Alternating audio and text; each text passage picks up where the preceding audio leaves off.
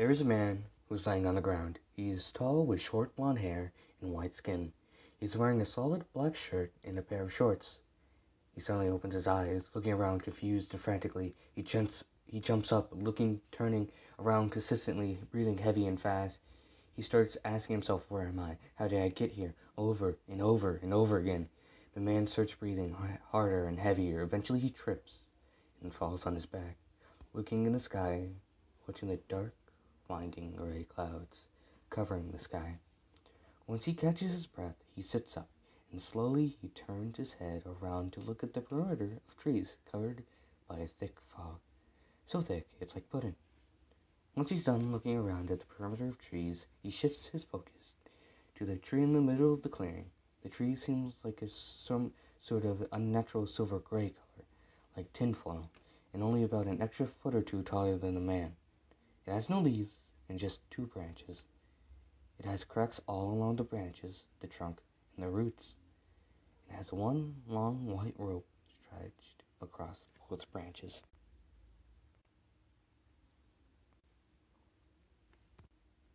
Once the man finishes looking at the tree, he gets up and looks towards the east side of the clearing.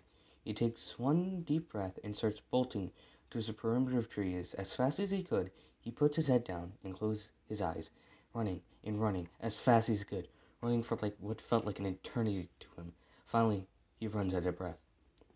He kneels down and puts his hands on his knees and slowly pans his head up, gasping for more breath.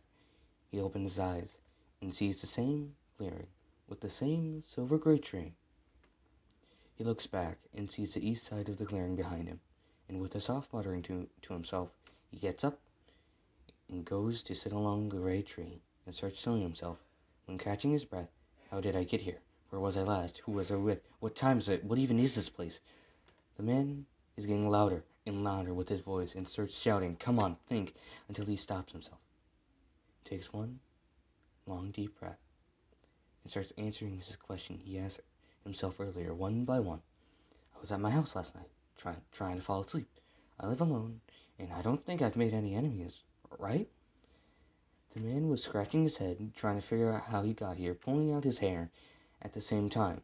The man took a heavy sigh and slowly got up with a grunt and starts yelling at the top of his lungs, "Hey, hey, hey, anyone out there?" repeatedly to silence.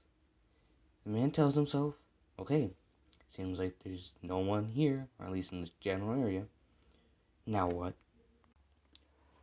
Once the man has finished talking to himself, he decides to walk around the area of the clearing, over and over again, pacing back and forth, just talking to himself, trying to recall what was the last thing he did, and slowly becoming more and more aggravated with each step. Not remembering anything, he decides to sit down next to the tree and starts telling himself to remember what was the last thing he did, to think of what he can do now. The man starts yelling to himself, getting louder and louder by each word.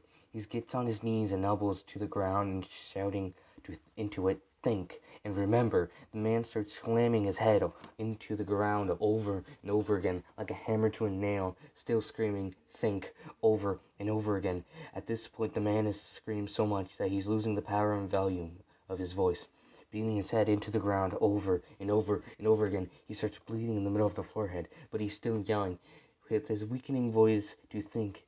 The blood drips down his face and he slams it into the ground one last time. He starts crying slowly but surely, lowering the volume of his already beaten, quiet, and whining voice till it turns into a mutter, still repeating to himself, "Think, think, think, think," over and over and over again. He stops and takes a long, large, heavy, deep breath and turns up and stares at the tree. The man stays there staring at the tree, frozen, and thinks, is there any other choice? There's no one waiting back, right? No one will care or notice that I'm gone anyways. He sits there, thinking, silently, still having blood and tears stream down his face. The man slowly gets up and stumbles his way to the tree. Once he reaches the tree, he slowly reaches out and grabs the white rope and slowly and carefully ties a noose with his weak, trembling hands. He puts the noose around his neck and climbs the silver gray tree up to the second branch and sits on it. The man with the other end of the rope ties it to the branch and tightens the rope around his neck and jumps off the branch. With a quick, quiet grunt, the man is hanging there in silence and as still like a tree. A tall, skinny woman with long black hair and white skin wakes up to dark, widening clouds. Sitting up and looking around, she sees that she's in a clearing. Looking around at the perimeter of this clearing, she sees that the trees around her are covered in a thick fog. She turns around and sees a large silver gray tree about 2 feet taller than her. There's lots of cracks all along its branches, trunks, and roots. The texture is similar to a crushed up and flattened piece of tinfoil.